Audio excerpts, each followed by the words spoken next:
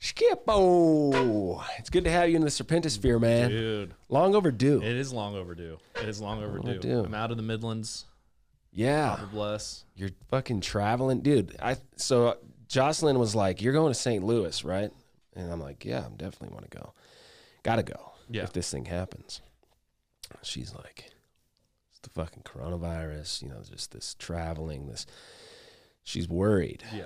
She's obviously worried. Which is understandable. I mean, yeah. I know. All things considered, I'm like, of course, so am I. And I was thinking to myself, I'm like, damn, dude, like 100 years ago, 200 years ago, fucking the dad had to travel out and fucking go do something, and yeah. Driving to St. Louis, 22-hour drives, kind of crazy, a little bit gnarly, but think like for some reason I had to go to St. Louis fucking 200 years ago for something, right? And I'm just fucking traversing the land, fucking fighting off the wolves. Like that's what came to my mind, dude. Like it's a modern day, you're doing this because you believe it's something that's going to be significant. So that would be the plan if it to drive opposed to fly, just to avoid. Mm-hmm. Dang, dude. Yeah. That's a fucking gnarly drive. Yeah. We'd stop in Midland probably just to say hi to folks. Yeah. Maybe there's a donor there. Yeah. So we'll try to do that on the way and then get there, man. Yeah. But anyway, so going back to that, you just left the Permian, man. 3 years. 3 years.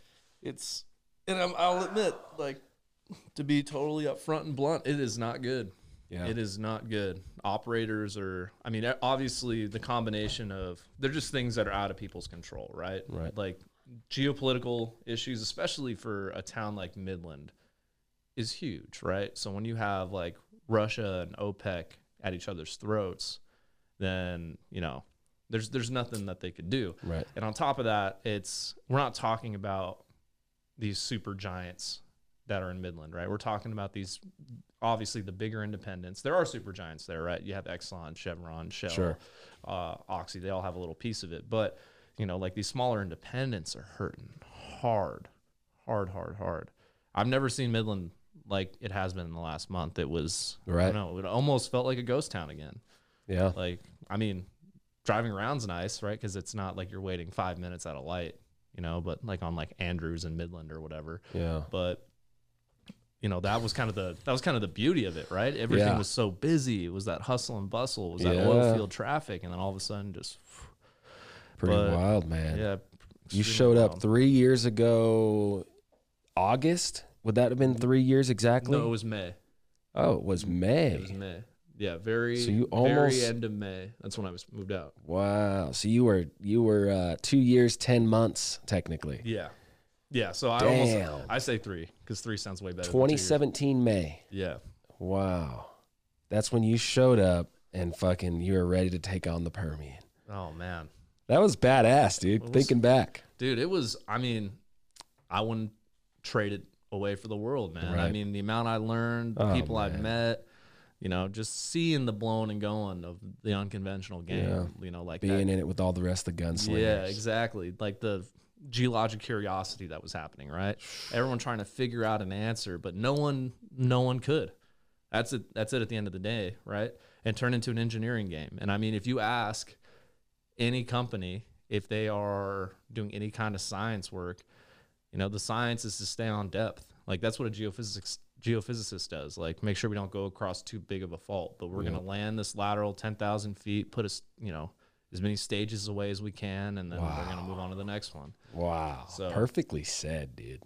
Yeah. Perfectly said. And I showed up in 2014, right? The summer of 2014, $90-something oil. 96, something like that, 97. Yeah, so you witnessed the major bust. Yeah. And then in 1 year from that time, it got to 27, I think, 20, maybe even 26. What's today's prices, essentially? Yeah. What is the price today?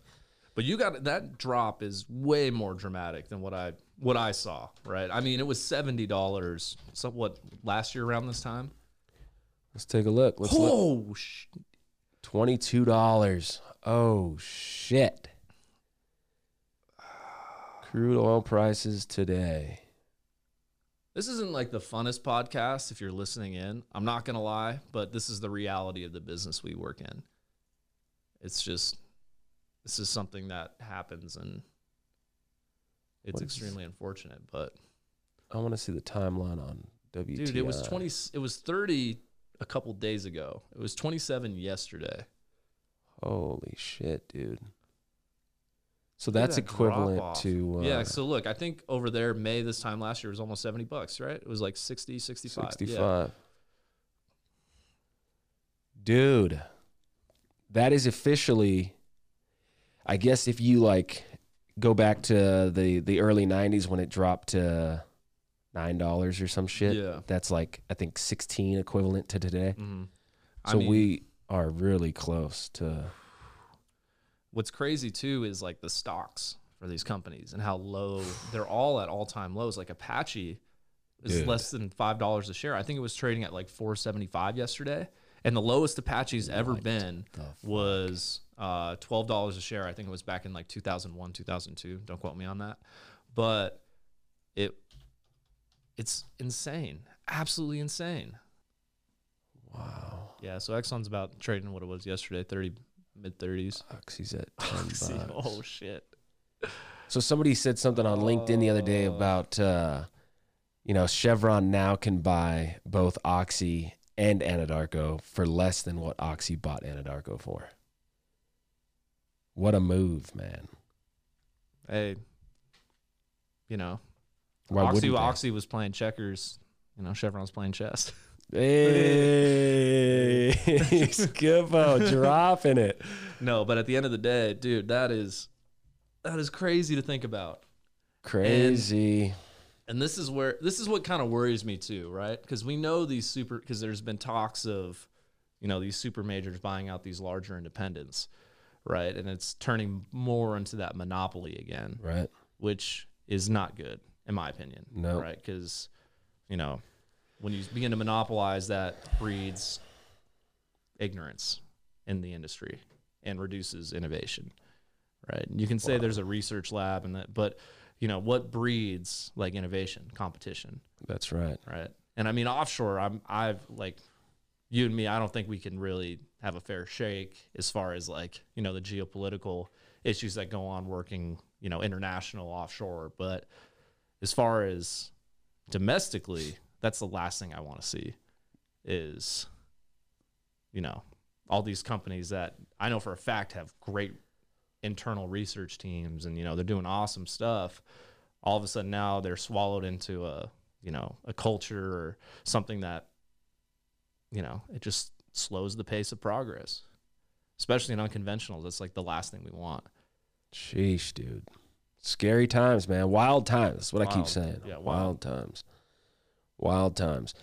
People are going to obviously break through and really win on the other side of this. And that's kind of where I focus my time and attention, because it's, where hope resides. There's no, there's no hope in the weeds of all of this stuff. So how do we get out?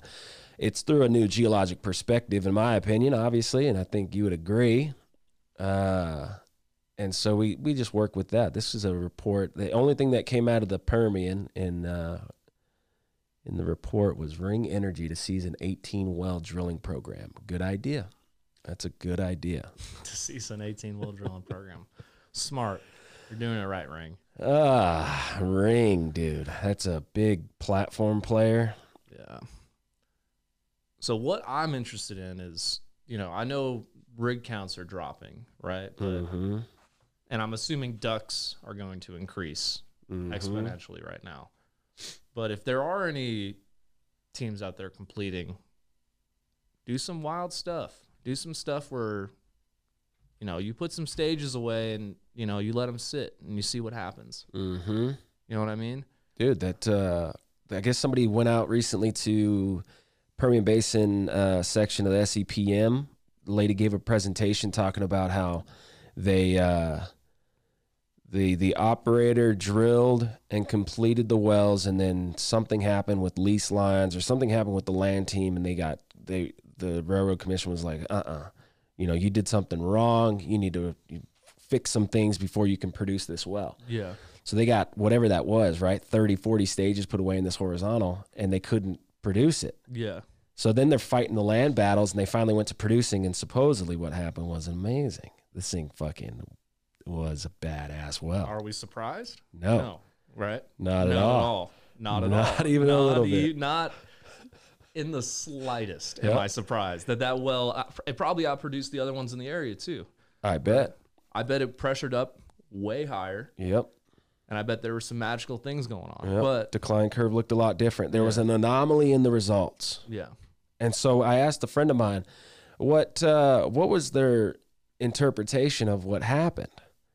And it was that the reservoir clays soaked up the water from the fracs, and in return pushed a lot more oil and a lot more gas out of the system. In a smectite reservoir? I don't know, just the clays. I was going to say, well, I mean, that's the most important part. What clays? You can't just say clays swell.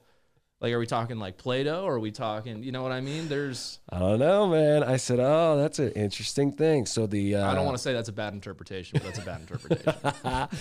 You have to have some mechanism that says we didn't get a lot of frac fluid back, and in exchange we got a fuck ton of oil and water and gas, like a good performing well. And so what happened? Well, the clays sucked up the irreducible water, fucking curve, like expanded and grew, and the clays did this magical thing. So much magic. So much magic. I need some of those magical clays. Please find them for me and show me. They're everywhere. Yeah. It's the Permian Basin. That's why it exists. So you're telling me if I had, let's just say a battery, right? Filled with produced fluid. So oil, water, whatever. And I threw the magical clays in it. The magical clays would separate the oil and the water out. You don't even need a separator anymore. You just need magic clays. It would suck up the suck up the water, and you just get a shovel and you just take that oil out right there. That's all it is. It was, so you're right. You're right. It's an exciting time for people that actually have the money and the ability to do something different, and the ability to attack what their plans are. Yeah. Differently. Slightly differently. Yeah. Based on the performance of that well and that anomaly. Because I know there are contracts out there that people aren't going to be able to get out of, right? So, I mean, worst case scenario, right? You're drilling these wells and you're fracking them. Yep. You're just closing the taps, right? Yep. You're waiting for oil to not be $22, and then you're going to open that Yep. back up. Give whatever that break-even point is, based on the reserves you think you're going to get. But I would suggest do some interesting things. Yeah. Have some fun. Not slick water, 100 mesh. Let's see how tight we can get this cluster spacing. That is not helping anyone, right? I mean, another thing that I heard, and this was from a friend, I'm not going to say what company. He's a completions engineer, and he said the results they were getting better results as far as not from the amount of proppant pumped into formation, but the amount of water pumped into formation. Interesting stuff, right? Those clays working magic, but it's. I'm not gonna let that go. I'm sorry. I'm a dick. I'm a terrible person. That's it. I mean, that's what was said. It was a clay thing. It was an answer, right? It was an answer from somebody's perspective that doesn't know clay chemistry and volatile chemistry with a reservoir that's near boiling temperature with a bunch of fucking oil and kerogen and clays and gas. I wonder what kind of water they pump down. That'd be an interesting one. If it was produced or if it was fresh. Produced water's where it's at, man. Yeah. Get that shit back into the system. Multiple reasons, right? Yep. You don't want to be freaking dumping that and clean that out. Use it again. Yeah. Right? Pass it on. Yep. But make sure it's the same formation, because that's the last thing you want to do. Is you don't want to introduce two different brines from two different systems into one another, because that's just going to screw things up. You're going to have other variables. That's a science. I mean, someone can, and then I want to see those results. That's actually something I'd be super interested in seeing. Yeah. Happen. Yeah. Take some Eagleford brine and pump that thing into the Permian. Yeah. Fuck yeah. It's a variable. It's opening up tons of variables. So we have this complex equation that we call the oil and gas fucking problem, and you're introducing more variables into something that we already don't have many constants, if any, to work with. So it's a fucking crazy equation, dude. Yeah. And we're trying to figure it out. And the best thing we can do is take a step back and, like you said, start messing with everything. Write out that equation. Understand all your variables. This is the time for innovation, right? Yeah. Now's the time again, right? We innovated on the engineering side. How can we step in and innovate on the geologic side, right? Love and it. there needs to be a geologist in the room with those completions engineers talking about the science, right? Talking about the science of those clays, of the water, in interactions with that formation, right? And I mean, if you have a basic mud log, and I'm pretty sure everyone's running just basic mud logs, right? I mean, you don't even need to get the high end stuff. You should be able to see what's in that formation, and you should be able to see what's hitting on those stages. All right, so hey, we're moving into a more dolomitic zone. What's going to be the chemical reaction that'll occur here? Wow. Right. Wow. Fuck, dude, that'd be so sick to just be able to do that. Be a fly on the wall. Dude, it would be badass. Wow. But then I probably would get steamrolled by the other engineers.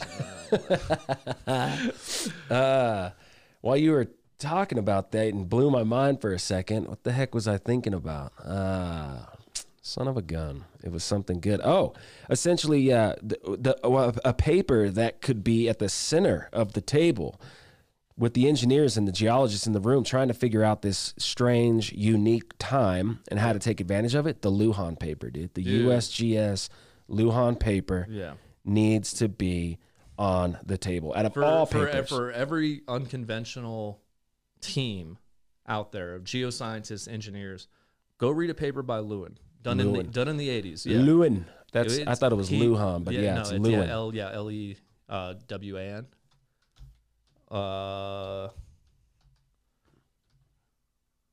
It's 33 pages. This is definitely this is it. Yeah, this is the chart. So this chart here just kind of like explaining it, and of course read the paper because he goes in detail about which each each time he does it. But the one thing that I just want to note here is we have just the hydrous paralysis, the H2 pressure pyrolysis, and then we have this salt pyrolysis here. And the one thing that you're going to notice as far as the hydrocarbon chains that are being expelled are vastly greater. Let me see. Yeah, almost across the board. Yeah. This water rock ratio experiment 10. That one has some interesting results with the heavier stuff, the butane and but you get down into the pentane or whatever, there's like a dramatic kick of like what you're actually expelling as far as the longer chain hydrocarbons are concerned. And it's fascinating. It's the same rock, right? But when you add, depending on what you add to that rock and you put it under temperature, the reactions change, right? So what's going on chemically within that rock, right? Because at the end of the day, right, in theory, you should be able to produce the same amount of hydrocarbon because it's the same source rock, right? It has the same potential, more or less, hydrocarbon potential, right?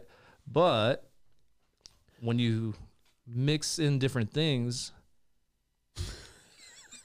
you get dramatically different results. What the fuck is that? Yeah.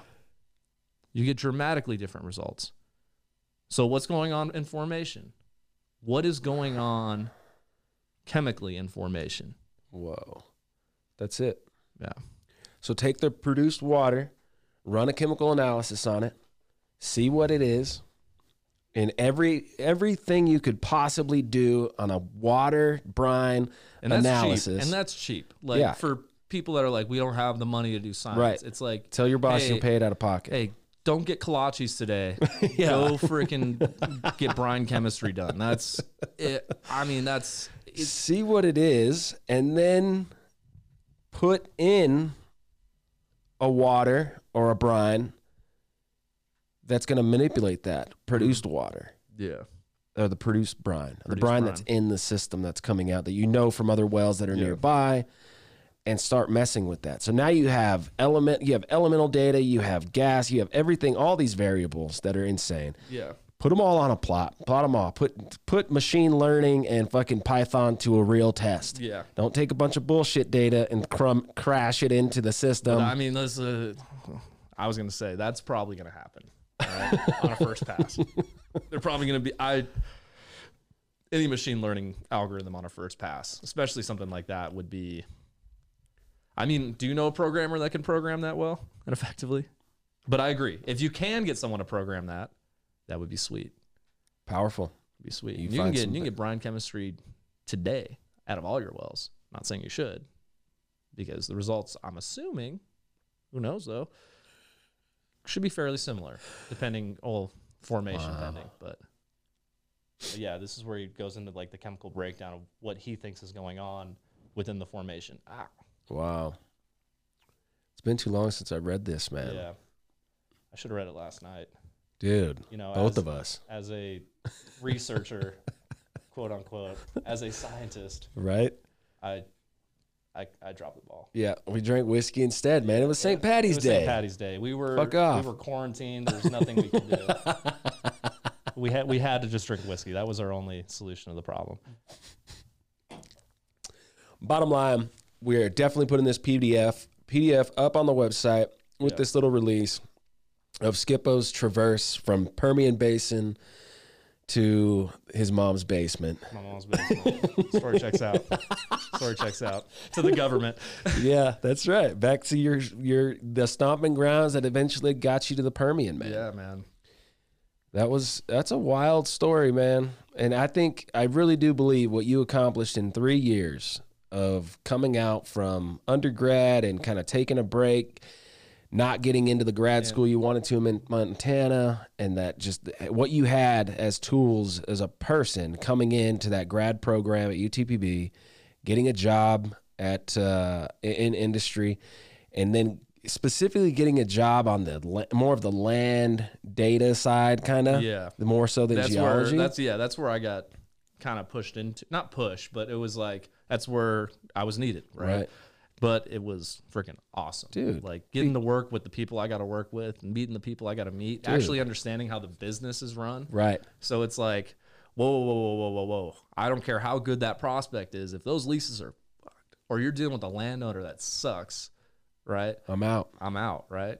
Even like dealing with the state agencies, right? Whether it's UT Lands or GLO, they each have their little quirks. There's obviously ways to make things economic, but you still have to jump through hoops, and it's just figuring out what hoops you need to jump through and how to prep for that, and just like being constrained. Like, hey, this is the best place to put a wellbore. Like you were talking about, that well that was shut in, right? Why wasn't it produced? A land issue, right? Yeah. That's something. I mean, they probably drilled across a lease line, so they probably had to go, lease that land or whatever. Whatever have you, yeah. Or do throw like a plug down there or something and just not produce half the lateral or whatever. So out of all the things over the last 3 years, when showing up, rolling in the night of the PBLA Rager to landing wells on the Alpine High, to winning the fucking Southwest Section IBA tournament or whatever, and competing in that, writing a fucking thesis that really is arguably one of the best theses to come out of UTPB, or soon in quotes to be published. Soon in quotes to be published. What was it, man? 3 years. What was the best thing? The best thing? Yeah. What was like your coolest accomplishment, coolest thing that happened? Dude, that's a great question. I haven't even thought about it. Oh. I think for me, like so the coolest thing, okay, I'll start with because it has to be two separate things. Like the coolest accomplishment, without a doubt, was IBA. Working full time and then going to the lab 7 o'clock, staying there until 1 a.m. Dude. And then rinse and repeat every day. I actually took PTO in order to be in the lab to work on IBA. Fuck yeah, dude. Like that's why you won. Weeks. And we poured our heart and soul, like me and the rest of the team. like into that project. And Definitely. I think, and the cool thing is everyone fed off one another. Yeah. Right? It was like no one really wanted to be the first one to leave. And then it just turned into like, well, there were some nights where we were there till 1, Wow. right? And let's be honest, like the last hour or 2 hours of work were useless. Like we didn't accomplish anything. But you know, going into that situation, learning about a brand new basin and just, you know, starting from scratch, Yeah. right? It's true exploration. Like, Yeah. what do you do? What's that process like? And then going and then hearing our names announced as like the winners of the Southwest section. Gosh, dude. Yeah, that was unreal. I Dude. remember the call. I'm going, you fucking Yeah.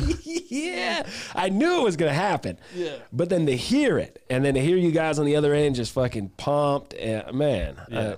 that was definitely that's one in 5 years. The experience of watching you as a friend, obviously, and knowing that you were going to accomplish, you know, amazing things, and then watching that team come together from the beginning of that process to you guys uniting and now understanding even more that there was like this unspoken chemistry that you guys built Yeah. by grinding out until 1 a.m. Like, And I mean, I still text everyone on that team to this day. Is that right? Yeah, man. Like Doug freaking Carton's up in Clapperton, man. Doug Carton's like up in freaking. He's just finished up like a master's on like his side of things. Yeah, up in Alberta. Nice. Yeah, he's grinding up there. Alec, he got into grad school up in Vancouver. Is that he's right? Starting, yeah, man.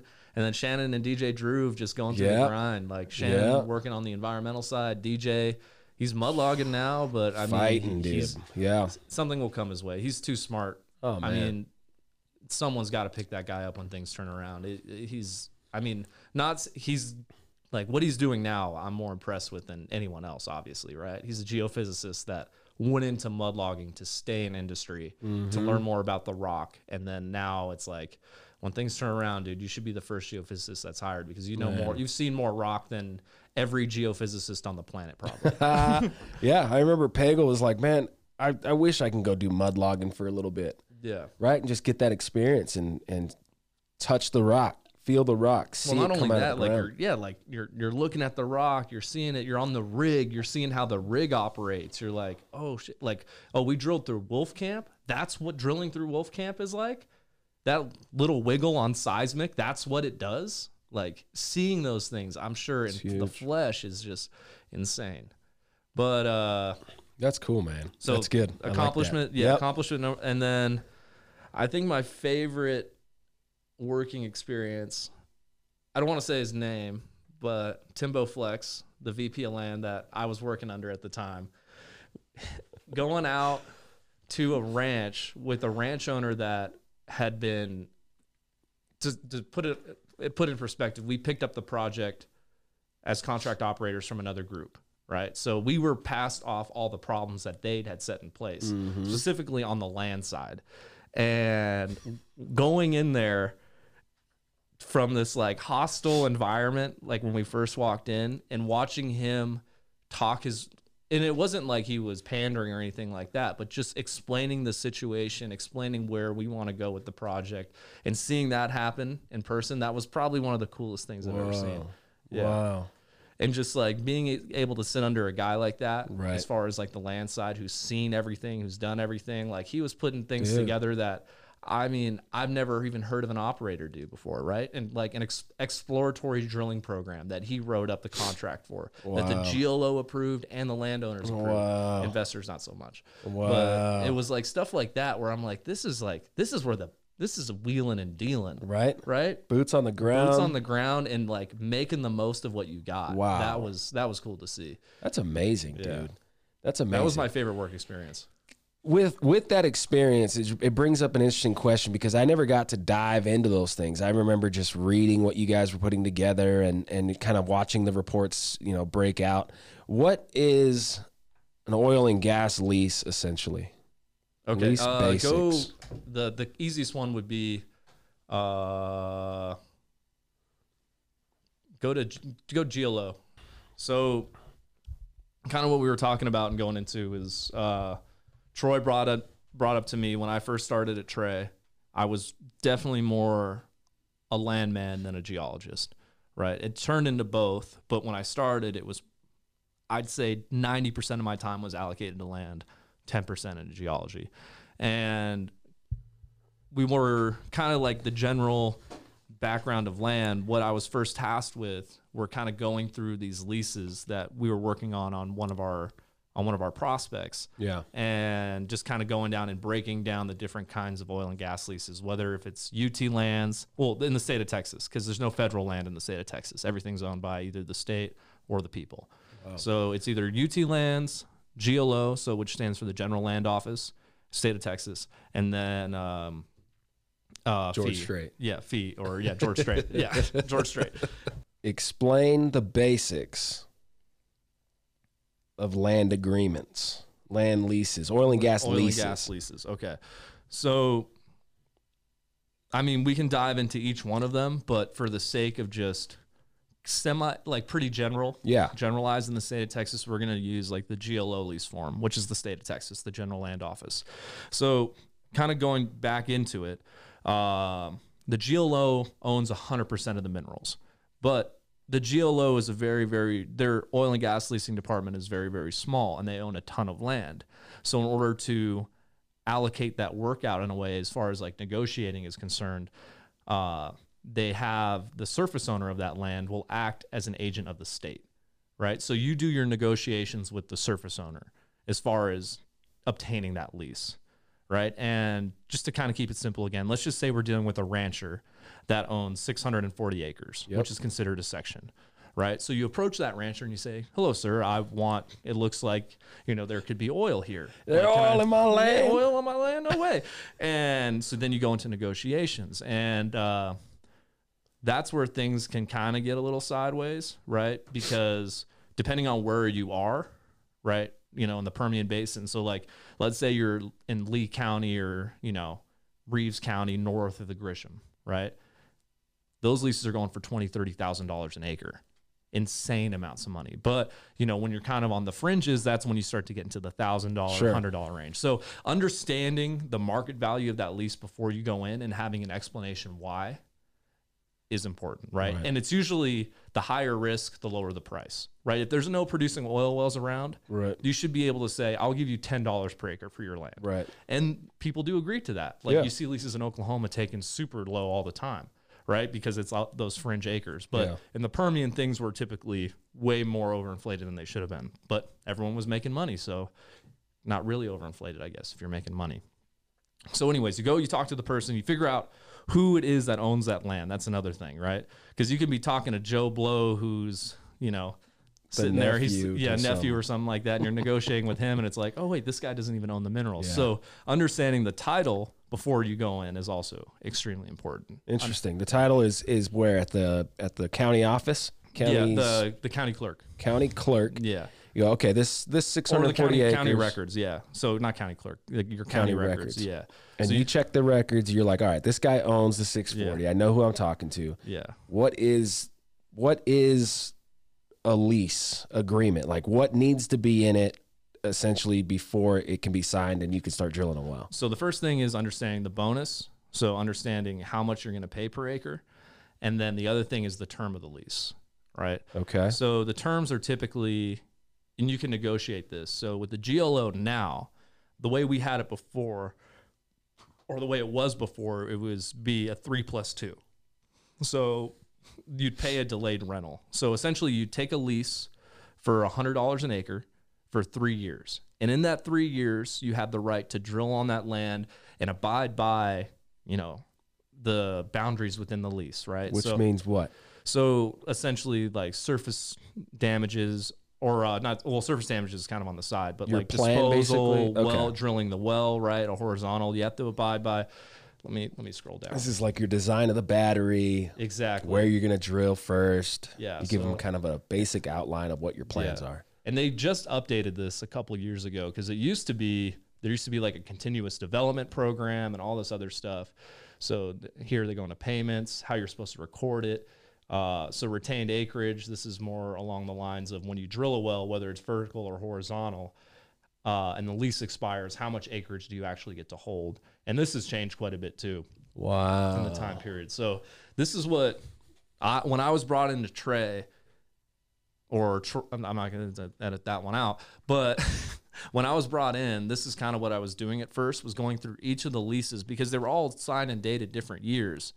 and the lease forms were updated on each one. So each one, every clause was similar but different, right? So for example, if we were to drill a horizontal well, you hold 300 feet below that formation to the surface. So let's just say you drill a Wolfcamp B well, right? You can drill that Wolfcamp B well, and if it's producing, you hold Wolfcamp B 300 feet below Wolfcamp B, Wolfcamp A, first and second bone, and so on, right? All the way freaking to like, you know, the Edwards Trinity, right? Whoa. So you can explore for oil. You can come back and explore. Okay, Now, so that's the thing. It's specifically to explore for oil and gas. yeah. You don't have any rights to pull out fresh water from the aquifer to help with fracking the wells or anything like that, or do you have to negotiate that in? Yeah, you negotiate that with the surface owner. So the surface owner has the right to that water, right? So, and you usually pay, you know, we had some negotiations with this as well, depending on what it is per barrel of water, right? Whoa. Yeah, so it'll be like cents Right. on the dollar. Sometimes they like try to screw you, and they'll be like $2. $2 for every barrel. Yeah, 42 gallons of water. and things get out of hand, right? And that was one lease negotiation that I was on with Timbo Flex, and he's like, "No, that's ridiculous. Like, we can't. You're going to kill the economics of this project. Right. Like, you understand that? Like, do you want us to drill a well? Right. Like a real well? Then you need to. So that's where like having a good landman that's can talk savvy to like the ranchers. Yeah. Is like worth its weight in gold. And Wow. like being under Timbo, and his knowledge, because he was a rancher himself, so he knew exactly how to talk the talk and walk the walk. So like master at his craft. Master at his craft. I was like, you were put on this earth to negotiate oil and gas leases with ranchers. Like, it was awesome. What an experience, man. Yeah. So you got to learn the basics. First of all, you're learning the basics because you have to, because it's your job. So you're reading these forms and you're really understanding what it is. Yeah. But then you're also gaining the experience of watching someone that's so uniquely designed to deal with this these situation. situations. Yeah. Wow. Yeah. What an experience, man. So that was your accomplishment, the IBA, your experience, the business of oil and gas. The business of oil and gas, man. I mean, what an incredible education you got. Yeah. In 3 years, the Permian, you came in as a tadpole and you're hopping out as a bullfrog, man. I wouldn't say that. I definitely would be like, I definitely feel like I'm getting to that stage though. Yeah, sure. dude. I feel like I'm a tadpole with like the arms and the legs, like, they're coming out, like, but I still got the weird tail. Like, it's still there. Oh man, I that's would have liked funny. to. The one thing that I really wish, and I really wish we would have been a part of drilling more wells. Yeah, dude. Even though I will say this, the wells that we were a part of, we got to the nitty gritty details of it all. We saw the process from, you know, conception to completion. That's like, right, yeah, man. Like the classic saying, right? Like the conception of this well to how we actually completed this well, and having input on what was going on in each step of the way. And me being a fly on the wall listening to that was also freaking awesome. Dude. Like listening to the completions meetings, and then like, you know, the battle royale, like just the duck. Like, you're like, oh no. Wow. Like, dude, you're not kidding, man. You're not kidding. And it's setting you up. I mean, what's next, dude? What's next? You're going to go off and fucking PhD? That's the plan. Well, coronavirus probably pumping the brakes on that. So I'll be around here a little bit longer. But yeah, I mean, PhD's the plan, man. I want to keep learning. And I figured if there's a time in my life to do it, it would be now. Right. Yeah. I feel like if I get back into the grind, because I love the grind. That's the thing. Like, if I'm in it, I'm not going to leave. Yeah. So I'm kind of in like this transition period now where it's kind of, in my head, I feel like it's now or never. Sure. Like, I don't foresee myself in 10, 15 years going back and getting a PhD. No, I talk about it like, yeah, why not retire? Why not have something to do and I'll go do a PhD? Yeah. But that's probably not true. Yeah, because like when you retire, you want to spend time with the family. Yeah, dude, I don't want to listen to somebody tell me what my deadline is. I don't have deadlines. The grandkids, man, coming around. That's right. Dude. That's right. That's what you gotta think of. So the what's interesting when you say a PhD in geology, I think you would be just a natural juggernaut to have MBA next to your name. You know what I mean? You're not thinking business. I am. Well, that's part of it too. So it's just time and allocation of funds for it all. But I do really want to get my MBA as well. Yeah. I mean, my mom, like, for those people who don't know, my mom works as like an investment banker. Right. And so like I kind of grew up in that. You definitely I worked with her like through a lot of stuff, and I do enjoy it. I couldn't do it day to day, but I do enjoy that side of it all. Because I mean, as petroleum geoscientists or just like economic geologists in general, like that's all we are. That's right. It's business, right? How can you sell your knowledge to de-risk this play? Right? How can you make this as successful as possible? That's what you're getting paid for. That's right. You're not getting paid to sit on your ass and click buttons, right? Even though you think you might be. At the end of the day, it's like your job is to make sure this goes smoothly, right? That's right. To avoid failure. And we're going to fail. That's also another part of it. So don't feel like Yeah, there's the reality of pressure, and making those decisions and having real results to deal with is something that people maybe take for, like, they don't really take seriously until it's too late. And then they're like, fuck, I didn't know like everything was riding on that email that I sent that day. Yeah. You're like, come on, man, you got to understand your professional responsibility. That's why you get educated. That's basically how I see education. A bachelor's degree is a certain limitation to your professional responsibility to whatever you do. A master's degree is opening that up a little bit more. And obviously there's going to be an anomaly in there, right? There's going to be, the people that are so far past the system, like naturally, that they don't need to go through it. Sure. Right. But for the most part, you're right. To the average person, you are constrained by that degree. Yeah. Right. Yeah. It's designed that way. I think it's good.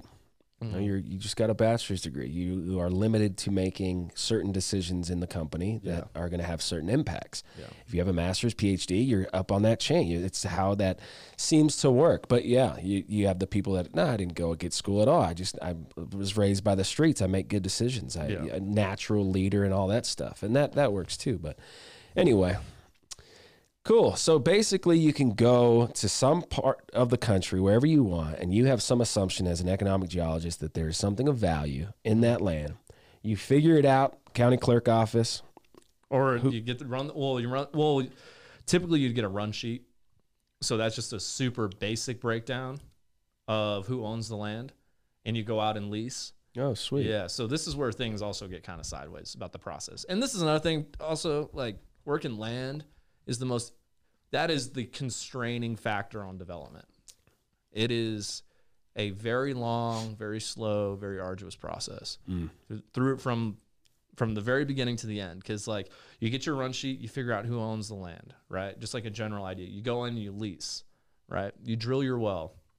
And then before you drill your well, you have to get a drilling title opinion done. So the title opinion is the no shit, like who owns this land from like sovereignty.